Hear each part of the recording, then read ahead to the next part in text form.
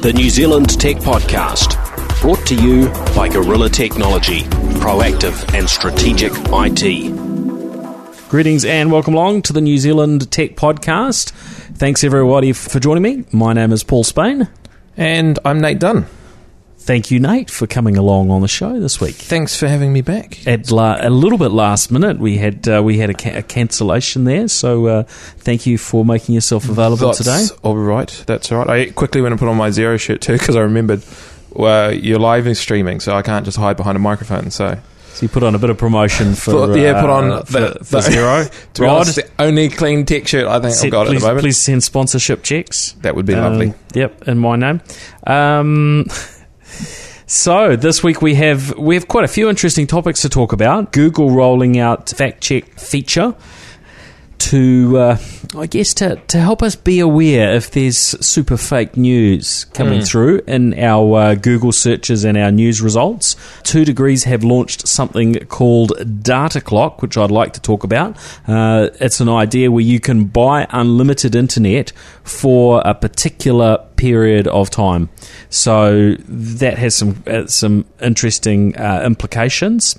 The government's Telco Property Access Bill has passed its final reading, so we'll have a quick chat about that.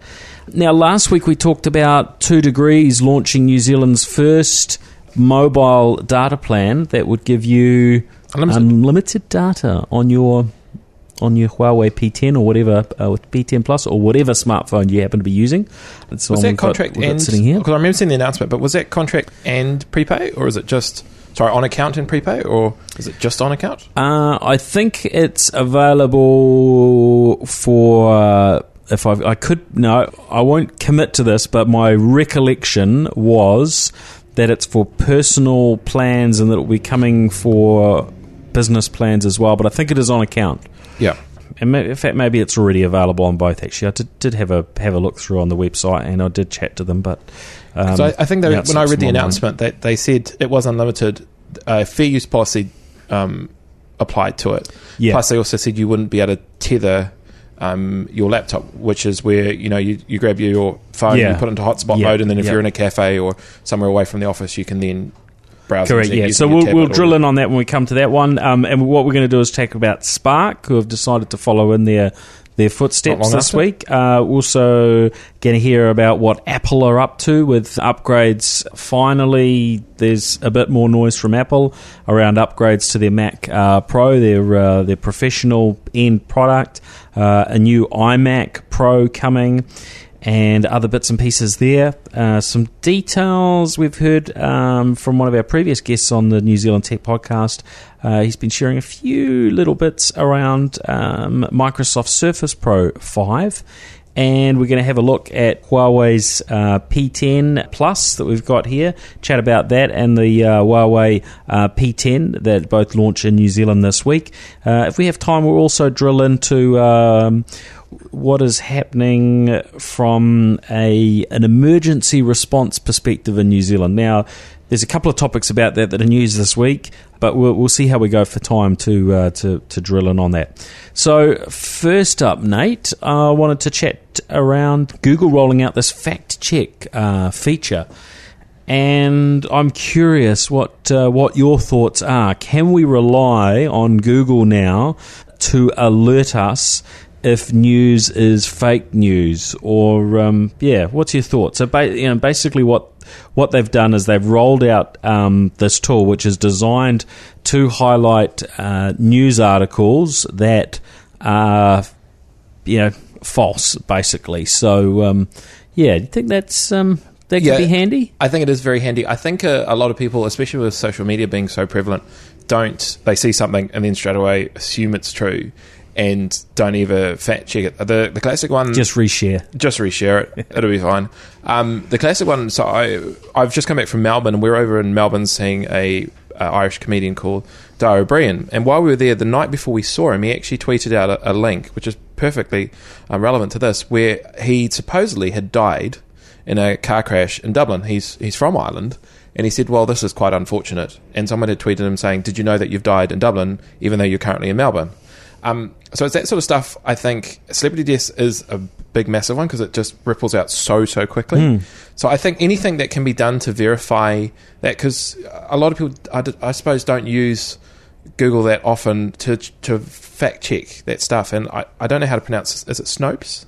Is that how you pronounce it? There's a sort of a urban myth. So I use that site all the time. If you type it in, and it will give you a full list of whether that thing had actually happened or not. So do you think that would apply to New Zealand Tech Podcast? If someone tries to reshare this and actually we're just talking rubbish, will it be able to pick that up? Will it go into the audio and work out whether this is real or fake? Who knows? Because sometimes we get stuff wrong. Yeah, we're human. Yeah, who knows? It could, potentially. I don't think the technology's there just yet, but okay. I think it will get there. I think this is a fantastic idea. I think Google's got the databases to be able to quickly verify if something's not right. And so I do think, it's long overdue. I think they were outsourcing it, weren't they? So, or they're using, Snopes and PolitiFact. I actually remember watching to check on whether statements are valid or not. So it's pretty interesting. I'd like to see it be more broader than just Google. That we're seeing this sort of stuff across other channels, social media, and so on. And there's a level of that goes on today. But I think it was just a few days ago we heard. Which country was it? There was one area that was wanting to put this back onto the Googles and the Facebooks and so on and the Twitters of this world to actually deal with the wrong stuff that's going through or getting published. Of course, it can be quite hard to actually do that fact checking. And in some cases, the technology probably won't be 100% right. So, I'm going to be interested to see how it goes once it's actually something we get really used to having. It is big business with the fake news. I remember, I can't remember if I just read about whether there's a documentary about I think it was a kid or an adult in Macedonia, I think it was. And what they were doing is they were sending out all sorts of fake news, and they were generating huge amounts of income. I think it was like 15 or 20 times what the average income where this guy lived. He was creating all sorts of articles and through advertising and all that sort of stuff. So whether or not you think, I don't really see the point in creating something that's fake, there is a lot of money to be made off creating what in essence is lies. So yes, business. Well, if we can't have some of that money, then we should shut it down, right? Exactly. Now, 2 degrees data clock. This was one of two announcements, and when I was talking with 2 degrees last week, they promised me there was something even more exciting coming than their unlimited mobile plan, and I thought, what could this be? Well, this data clock is their new exciting service, or so they tell me. And I think it's this that's starting out on prepay. Now, the way it works is, and apparently the provider is delivering this in a number of other countries, but they're the first to offer it in New Zealand. And basically, you will have an app on your phone if you're a prepaid customer with 2 degrees mobile, and if you've got a scenario that's popped up where you need a chunk of data for a little while, maybe you want to do a little live stream, but you don't have a sufficient data plan to be able to live stream from your mobile. Maybe you want to watch a Netflix show and you're away from home, or a sports game, or whatever it is. Then you can basically say, look, I need 5 minutes worth of data, an hour, whatever. And it ranges from, I think, what they mentioned was 5 minutes was the shortest. You go up to 24 hours. The prices at this stage, which may change, and in fact, I referred to them in Uber talk of surge pricing. So if there was a lot of demand, that they could go up. Which I'm not sure they were super. 2 degrees was super impressed with that terminology. It sounds like it's not something that they're planning to have to do, but they'll keep a watch on usage, and if they do, it won't be localised. It's probably across the whole network, but they do want to be a bit cautious about overloading their network. But the figures that were mentioned were 50 cents if you want 5 minutes of just data usage, and you're just going to pay for that time. If you want the 24 hours, $6. So that's pretty reasonable if you just need to go nuts with a bit of data for a while. So that's the fair use policy that they're talking about with the unlimited plan. I assume that is that like you couldn't buy the 24-hour plan and then just set it to download as much as you want. Use it for tether and so on. Yeah. I think it was late on Thursday afternoon when I chatted through with them, and I'm now struggling to remember what the uniques were around that, because I did wonder about tethering and a couple of other bits and pieces. So I actually need to recheck that, and I don't seem to have scribbled it down in my notes here. It's a really cool idea, because even for example, when I got married a couple of years back, we had to organise a SIM card, and that would be the perfect scenario where because I in essence only wanted to give everyone that had travelled from overseas, so they didn't have to roam, data. So that would be the perfect time that I could go, let's say if you were allowed tethering and you were allowed to share it in a modem, give us 24 hours unlimited, $6, which is an amazingly good deal, and everyone can use the internet. So so quite good to see 2degrees doing new stuff. Now, on the other side, we've got Spark and Skinny, which is their 2degrees competitor, their sort of budget option. They moved very quickly to, how would you say it, to replicate what 2degrees were offering. Mm-hmm. And of course try and differentiate their offering and make it a little bit better, which we're getting quite used to 2degrees stirring up the mobile market here in New Zealand since they've come in.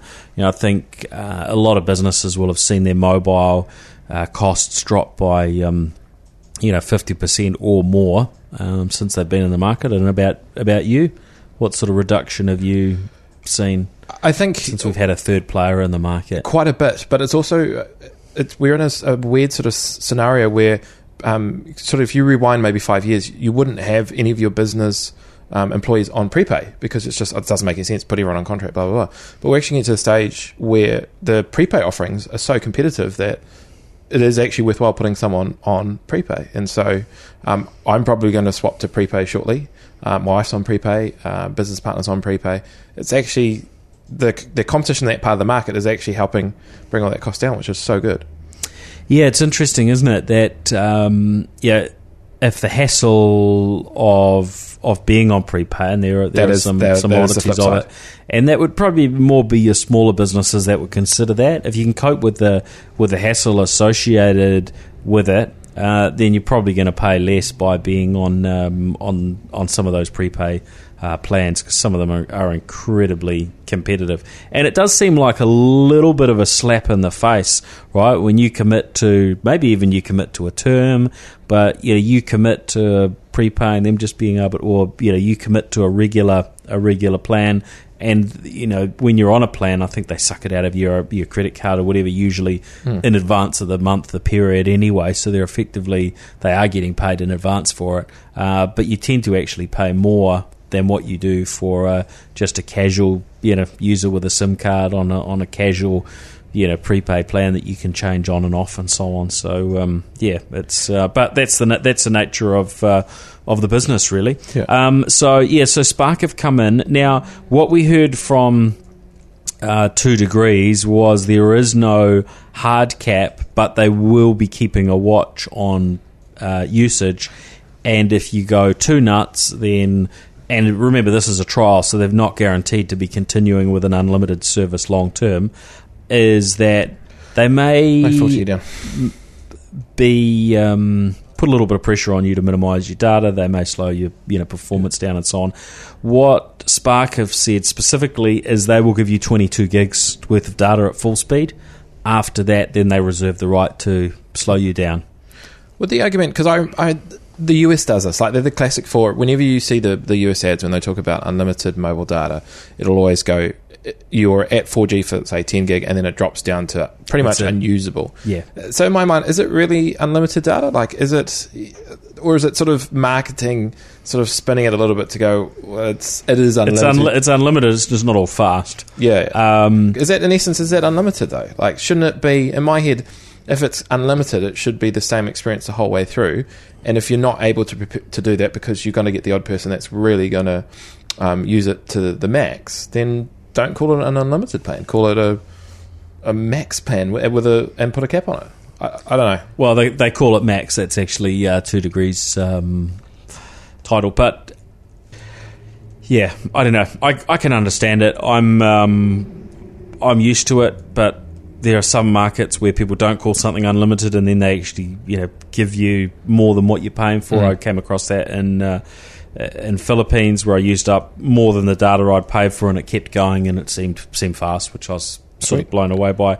Maybe they just have poor technology for tracking usage. I don't know what it was, but do you think the tethering thing's going to be difficult from a technical point of view? Is that, because I was thinking about the other day, how would they? Because surely the data, and you need someone far more smarter in networking. Well, they tell me technically that they can tell what is, whether you're tethering or whether you're tethering or not. So yeah, all of these plans, including the Spark ones, say you can't officially tether.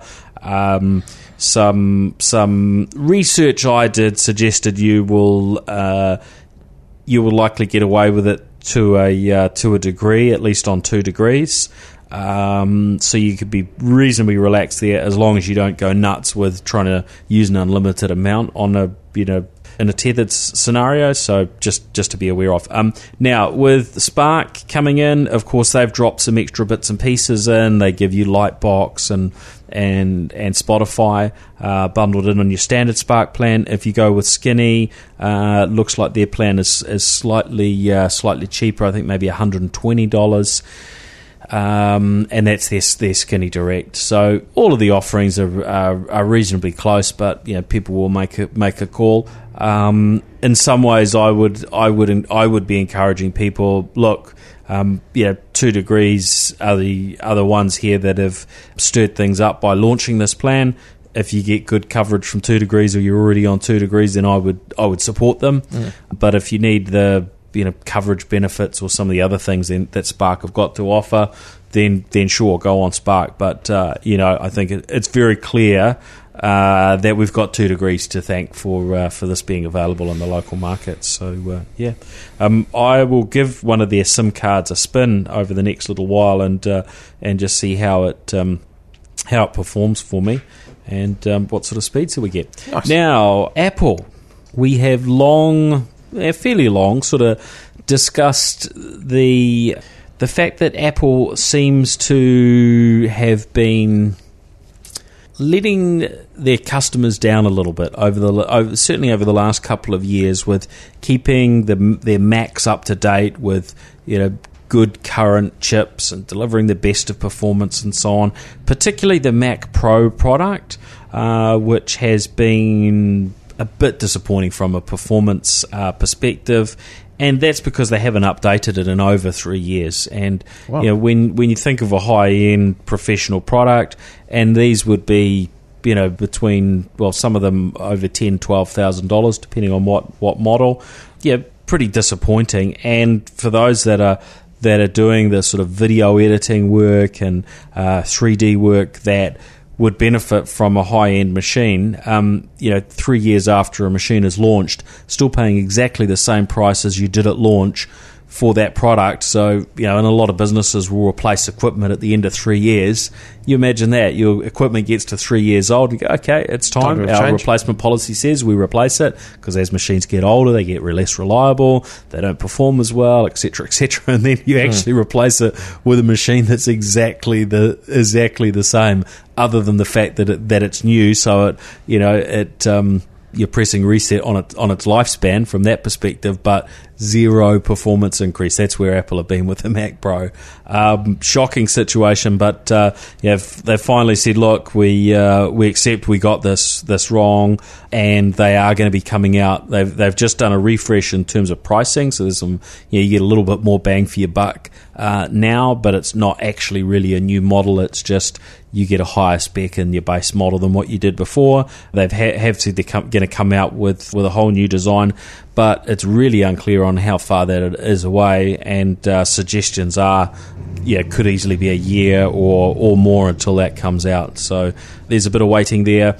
Apple are also coming out with a new iMac, a new monitor. So there's some interesting bits and pieces going on there.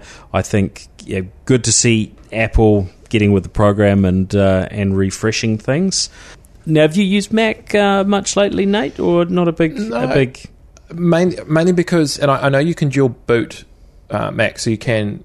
Being a software developer, I need to run Visual Studio, which is a Microsoft product, and I know you can dual boot them, but no, I don't really do much with the Apple stuff. I'm trying to think if I've got any Apple devices whatsoever. I've got an iPad for our Cafe Till, but that's about it. No, I don't. Or mainly because of our development environment. It works. It's so much easier to set up on a Microsoft-based laptop than it is on a Mac. So I've always been Microsoft. Yeah. Okay. And so we've been told that there will be a professional version of the iMac coming as well, and Apple will be bringing a new. It's been a while since we've had an Apple monitor in the market, a new one. So apparently that's coming as well. So good to see Apple moving forward, not as quickly as we would like, but a bit of a pat on the back. And they're suggesting that going forward they're going to refresh things a bit quicker. So let's hope they do, because I just keep hearing more and more from people that they've really lost confidence in the Mac, and I don't think that's a good thing for Apple. They it's pretty poor then when you've got a 3-year replacement policy, which is pretty standard across PCs, that you end up with the exact same thing that you had 3 years ago. Plus, technology moves so quickly. Like, there's so much more stuff that's come out. There's so much they could have delivered in that time. Yeah, in 3 years. Now, online over the last few days, there's been a bit of commentary around the Surface Pro 5, which we've been sitting around waiting and wondering when there would be another Surface coming from Microsoft.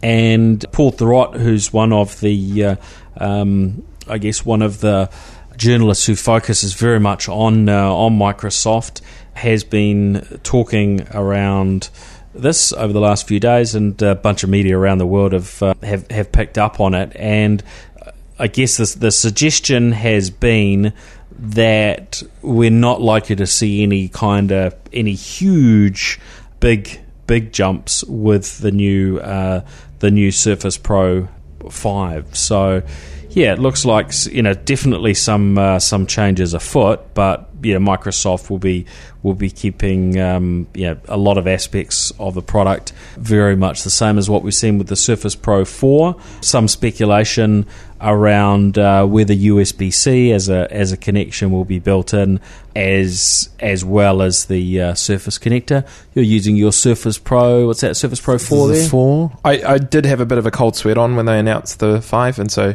when the news came out that they said that the changes were either going to be very subtle or they weren't expecting any major ones, I have to admit I breathed a sigh of relief, because I thought, oh great, if it sort of sticks like that, then there's really no reason for me to upgrade when I've only had this not that long. So we'll see, but sounds like there's nothing too exciting there at this stage, although any refresh is good in terms of keeping the technology up to play and not falling behind as Apple have done. Now, smartphones, we spent a chunk of time last week talking about this one, the Samsung Galaxy S8 and the S8 Plus. I've certainly had a good time with the S8 Plus, I think, or with the S8, sorry. Yeah, really nice phone. Getting used to the fingerprint reader location, probably the hardest thing. Do you think you keep putting your finger on the... Because I remember seeing the sketches, and I thought putting putting it right next to the lens, I would see myself constantly putting my finger on the camera lens. Yeah, I think that's something, the more you use it, the easier it gets. Now, we've now got the Huawei P10 Plus, so that's kind of the focus this week. And I've been spending a little bit of time playing around with the P10 Plus. Fingerprint reader is right there on the front, so that's the benefit of it having a smaller screen that doesn't cover everything. They've moved that from the back as it was on the P9 to the front. You've got your dual cameras, much smaller screen. In fact, this is about the same size as on the iPhone 7 Plus. It's 5.5 inch display. It's quite tall. So it's not. Yeah. It doesn't seem to be, because I've got the Nexus, which in comparison seems to be a very fat, wide phone compared to that one. So that seems to be a very tall and thin phone rather than being tall and wide. Yeah. I mean, it's a very, very nice thin phone. And, Huawei have been really sort of playing on it from that design angle. It's nicely built and so on. It is quite different from the S8, definitely. Yeah, they've taken some interesting things with the fingerprint reader. You've got the... Do you slide your finger or do you just press it? The soft buttons. You can just tap it. But there are also some other things that you can do with the button. Yeah, I find it's quite interesting having a fingerprint reader and then having your home and back button and so on the screen. But that you basically get used to having the different options, and it's it's okay. But it's probably a little bit easier to get used to than the S8 with having its fingerprint reader on the rear. I would say by a long shot. So yeah, that's certainly something in their favour. But it seems that Huawei are making nice devices now.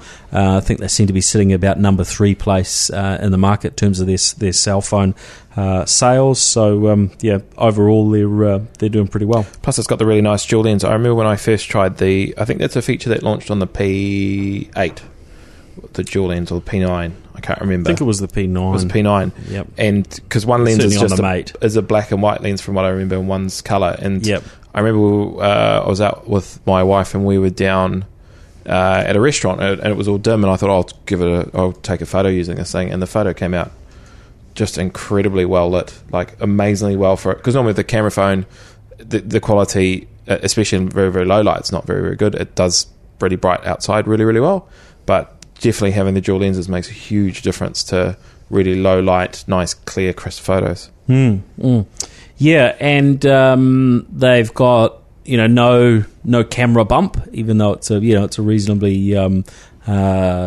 slim phone. Yeah, which I remember was really hard to do when I was at one of the Huawei conferences. It doesn't seem like it's much, but to get it completely flat is incredibly hard to engineer, supposedly.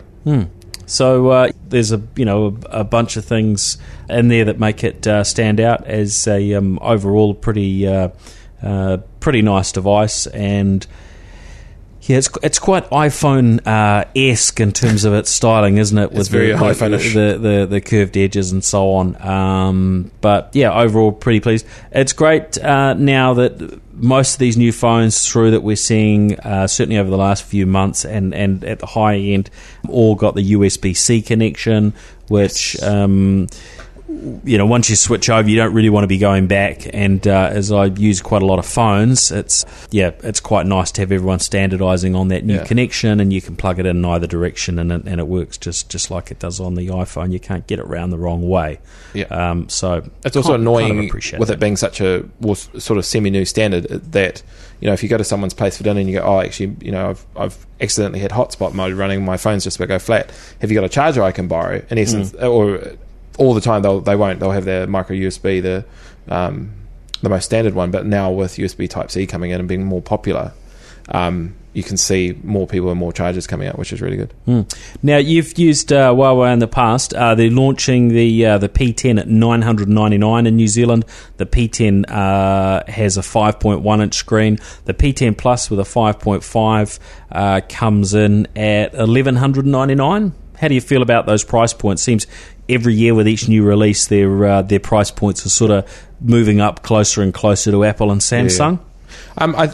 To me, it Still sounds good value. I think it is good value, but I think in the back of my head, I just keep thinking about the Google Pixel phone, which is like, is it $1,600 or $1,700? So all I can hear is it's a really good deal compared to that phone, which is, in my mind, horrendously expensive. But no, especially for the bigger phone, if you, I think the $1,000 price point, I think most people are pretty comfortable now. If you want a top-end smartphone, that's pretty much the dollars you're going to have to drop. So, and what we heard a few days ago was that, and this may not be brand new news, but it was that quarter of the market in New Zealand are buying phones $1,000 or more. So, these certainly fall into those sort of price points. Now, some news in from the government. So the Telco Property Access Bill has passed its final reading. That comes into effect mid-year. And that is I guess, all about making it easy to especially get ultra-fast broadband connections into properties. And I've been through it this year, and I'm still in the midst of a challenging situation. I'm in a property that is a rare property, not rare as in not many of them. Well, maybe that too, but it's at the back on the front house. So what the challenge we have is that probably 20 or however many years ago that the section was subdivided and a second house put on the property. There probably were no trees or virtually no trees. So the way that the power and the copper phone line connection was run to the house was, probably not a big deal, and it was run overhead from a pole on the street.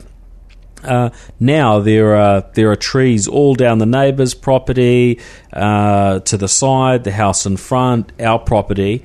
And when they first turned up to install it, I said, I don't think you should run it that way, because it is there's too many trees. You probably should underground it. And they came back and said, yeah, we can underground it. It's going to cost you thousands of dollars. What would you like to do? I said, well, okay, if that's a choice, hey, you guys make it work your way. Go with the free install, of which basically every time they turn up, they throw their hands in the air and like, oh, this is too hard, and send me messages out of the blue without having to ask me to do anything to the trees, saying, oh, did you chop some trees? It's like, you didn't ask me to chop any trees. Sorry, and all sorts of excuses.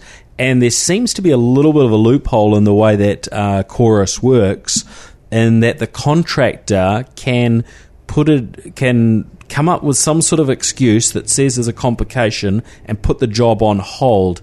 Then it goes back to the telco, which in this case is Vodafone, who have to request to rebook for Chorus to come out again. And basically, so each visit, they come out, do whatever, no actual delivery of anything. And then, the job got put on hold because you said this or because of something or other, which in each case is, I think they've stretched the truth in terms of their excuse for putting it on hold. And then, we've rebooked the job. It's now, in 2-3 weeks somebody's going to come out again. So I'm now on to my second one of those. The last message I got, I think it was Friday around this, I said, excuse me, but what's the explanation of why they put this thing on hold? Somebody promised that they were going to be out to my home to have a look and to investigate, maybe running it to an alternate part of the house from where it's been run for the last 20 years. Anyway, someone, nice friendly chap, turned up on Saturday, but by yesterday or today, I got another message sort of saying, there's complications and something or other, and it's going to be, X number of weeks until you hear from us again. So, bummer. No more fun so hopefully this bill will help a little bit. It'll certainly help with the part at the moment where if your neighbour holds things up and doesn't sign off on property access, then it makes that side of it a little bit easier.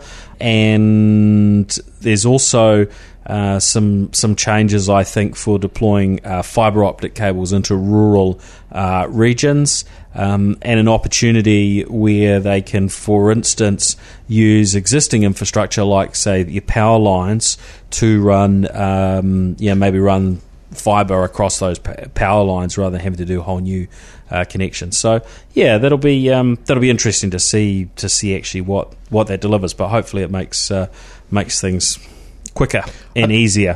Whether my scenario would fall into that, I don't know. But it's good to see the government are continuing to pursue improvements around getting good broadband out around the country.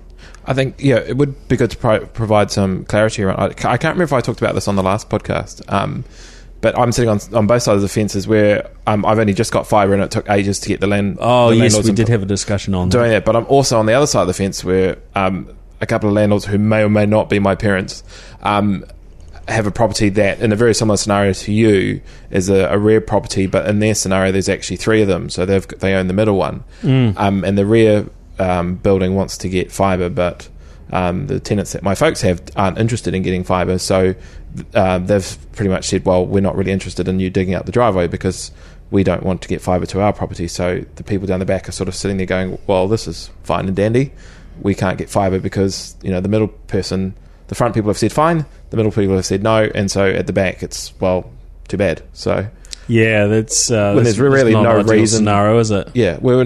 And there is actually really no reason why that they could run it down one of the fence lines or whatever. So well, we saw some estimates through in the piece that came through from Simon Bridges' office, saying that there's something like 71,000 households that are currently unable to connect to fibre due to problems obtaining consent from neighbours and so on to actually go ahead with getting the install. So if they can solve that, that's definitely a good thing. So that's all positive. Now, other topic that was government related as well, and this was something I discussed it on TV earlier on in the year. Certainly on the radio was the topic of emergency broadcasts, and of course we've had varying things around tsunamis and earthquakes and a need to communicate directly with people in certain areas. And I think the technical solution in some ways reasonably obvious, and it seems like the government are going down the track that I discussed. And as I say, I think it's a reasonably obvious sort of approach that would allow messages to go out to people based on the area, and that can they're talking about setting up a web portal where civil defence can go in and send out messages that will get to people regardless of what mobile network they're on, and that being able to be basically accessed via the web. Now, the request for proposals issued by the Prime Minister's office says that the new system should be operational by August the 15th this year. So they're saying, hey, this is something that they want done very, very quickly, which is quite pleasing. So hopefully they can actually make that happen. And the idea is that messages would go out based on what cell site a person has, their phone is registered on. So the network will know if you're in, say, for instance, Kaikoura, and there is an issue there, then the networks will be able to get a message to you if you need to, say, move away text? From the coast and so on. Or are they going to do it by data? So they're just seeing if they've actually confirmed this. So There are two ways of doing it. One would be to send a text, and the other is with emergency broadcast system. I'm not sure which method they're actually using. I think it's going to be text message, actually, reviewing this. So they probably looked at both. Yeah. The issue, I think, with the emergency broadcast system is that it's not necessarily going to work on every single device, and I think you can maybe disable it and other such things. So, yeah. I suppose from a technical point of view, the thing I've always worried about when they're talking about doing that emergency stuff is imagine that you've got however many thousands of cell phones on one particular cell site and you're all trying to message. Like, are the cell towers going to have a capacity enough that they're using normal traffic, then all of a sudden you get, in essence, every cell phone has to receive a message off that one. Well, text messages are very, very small in data, so there should be no issue to achieve. Yeah. The way the emergency broadcast mechanism worked, as it was kind of it was a broadcast type message. Just everyone on that site would get it. This is sounds as though it's somewhat different if I've read it correctly, but we'll try and get a little bit more information on that as we get a bit closer. But I think people shouldn't assume that that's the only way they can get information, but adding this into the mix of what they do with the sirens, air raid style sirens that sometimes are used in coastal areas, along with radio and broadcast, and maybe we'll see some web-based broadcasts as well. So if there's a combination of mechanisms, then we could get some an increase in people getting the message. And there are probably other things that this sort of thing could be used for as well, and it will be interesting to see whether it becomes a slippery slope. Like in Auckland at the moment, where we've had flooding recently, there are issues with the water. Now, if we don't manage to keep up with the restrictions they've suggested, then people will need to boil the water. So you could say, from a public safety perspective, if we were to get to that point where everyone needs to boil their water, is that important enough that everybody should get a blanket text message? And if so, who should pay for it? Or is that something that the government's allowed to do? And then where do you draw the lines? Are we going to start getting propaganda that way if we had under certain governments might choose to do all sorts of things with it? So, you have to be a little bit careful around these mechanisms, right? But hopefully it just gets used for good. Hopefully. Yeah. Fingers crossed. Well, that's just about us for this week. Now, a couple of things I should mention. The Pro Video podcast just launched this week, which is hosted by Blair Walker. Some really good interviews there. Blair is somebody who works in the world of motion design, and he has some fascinating guests. This is a show that we're launching on the worldpodcast.com network, so it's not just focused on New Zealand. There'll be guests both local and global. So for anybody that works in that world or knows somebody that works in the world of video editing and video production and motion design and so on, then let them know, because it's a pretty cool podcast. So that's been in the podcast charts in New Zealand over the last few days, in the top 20, along with Stupid Questions for Scientists, which is still attracting a lot of attention this week, talking about medicinal marijuana. Seems to be quite a hot topic that people are interested in kind of getting their head around some of the facts.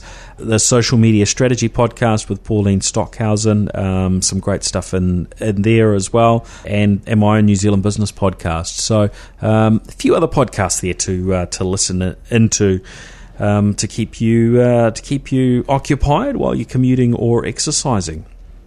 Well, I think that's us for this week, Nate. Was there anything else you wanted to add in? I think it's pretty much all done. Well, thank you for coming in again. That's right. Thanks for having me. Now, listeners can track me down. My occasional updates, which will be becoming a lot more regular very soon. You can sign up for those. paulspain.com is my website for those email updates.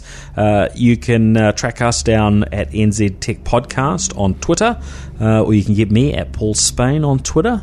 Nate, you're pretty easy to find. Just Nate. on Twitter. NATE. Nice and easy. Easy peasy. Nice and easy. And if you want to catch, because we are now pretty regularly, in fact, I think we're 3 weeks in a row now with doing live streaming of the New Zealand Tech Podcast over Facebook Live, kicking off at 5 p.m. on a Tuesday. So if you want to be the very first person, or amongst the very first people to hear the New Zealand Tech Podcast, there's a handful of you that have been listening in and catching the live stream on Facebook. Yeah, we tend to get a lot more people listening via download after. Now, if you are wanting to make sure that you get the New Zealand Tech Podcast as early as possible, something I'm not sure we've mentioned before is sometimes our episodes will go online on a Wednesday morning a bit later, so it varies depending on the editing process and who's available and how late I'm out on the radio on a Tuesday night in terms of what it takes to get the podcast online. But if you want to get it for your morning commute on a Wednesday morning, what I would suggest is just doing a little refresh before you leave home while you're still on Wi-Fi, unless you're on a big plan and that doesn't matter, but do a refresh, and sometimes we'll actually upload it sometime between 6 a.m. and 7 a.m, occasionally shortly after.